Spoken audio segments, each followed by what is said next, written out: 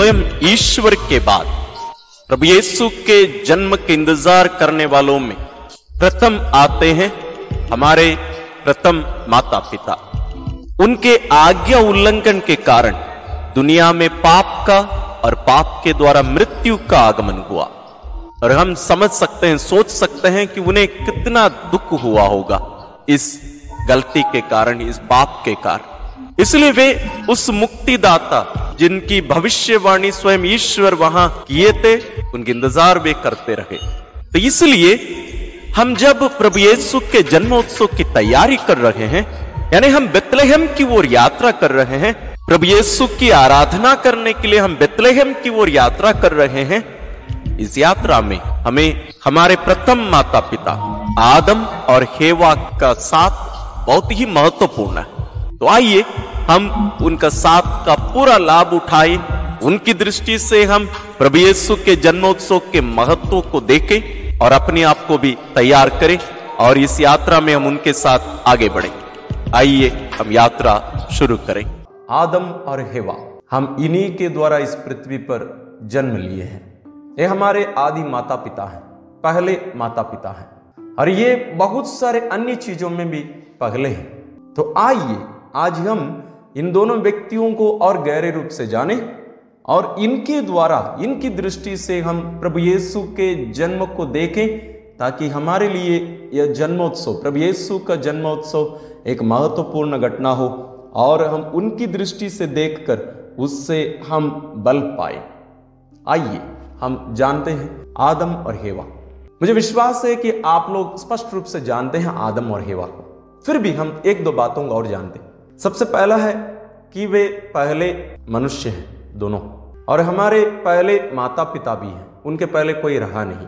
और ये पहले ऐसे भी व्यक्ति हैं जो ईश्वर की आज्ञा का उल्लंघन किए और पाप किए, और इनके द्वारा पाप इस दुनिया में आया और पाप के द्वारा मृत्यु आई।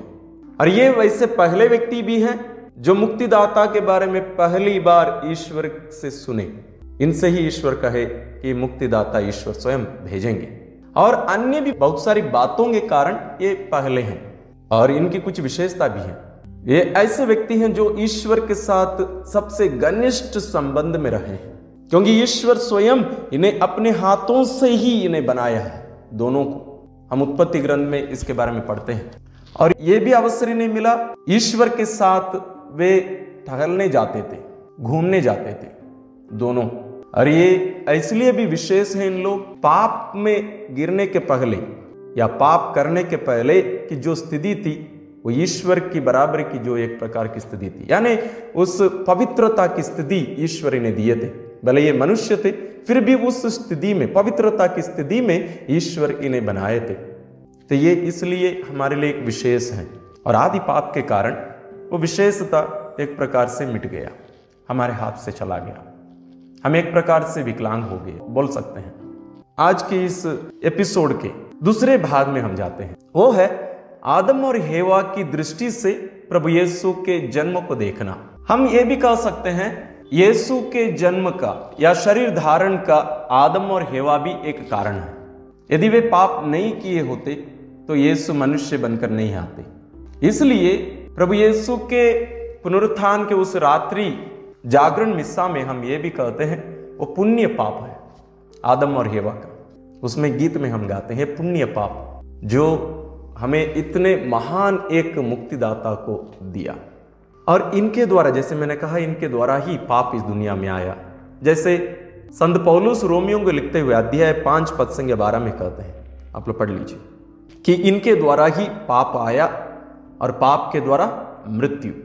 और हम उत्पत्ति ग्रंथ 3:15 में भी इसके बारे में देखते हैं। जैसे मैंने कहा कि ईश्वर भविष्यवाणी करते हैं कि वे एक मुक्तिदाता को देंगे जो इस स्त्री के द्वारा उत्पन्न होंगे, स्त्री से जन्म लेंगे। और उस परिस्थिति को, उनकी उस स्थिति को समझना उतना आसान नहीं है, क्योंकि आज विशेष रूप से हमें मालूम नहीं है कि वो स्थिति क्या थी। मैं एक छोटी सी घटना बताना चाहूंगा, एक काल्पनिक हम कह सकते हैं। यह है, एक माता पिता अपने बच्चे को, छोटे से बच्चे को गोद लेकर रास्ते से चल रहे थे, और दोनों आपस में बात करते करते करते खो गए, एक प्रकार से बातों में खो गए, और बच्चा उनके हाथ से गिर गया और उसके सिर पर इतना ज़्यादा चोट लगा कि उसकी जो सोचने की जो क्षमता है वो खत्म हो गई। बच्चा सुनने बोलने की क्षमता भी खो दिया। उस माता पिता के साथ क्या बीतता होगा, शायद हमें ऐसे हम कल्पना ही करके देख सकते हैं। फिर भी हम थोड़ा सा कल्पना कर लें, उनके अंदर कितना दर्द लगेगा ना। इससे ज़्यादा एक स्थिति थी आदम और हेवा की, क्योंकि पहले उनको मालूम नहीं था कि वे क्या खोने वाले हैं उस फल को खाने के कारण, और उस फल को खाने के बाद उन्हें पता चला कि वे क्या खो दिए।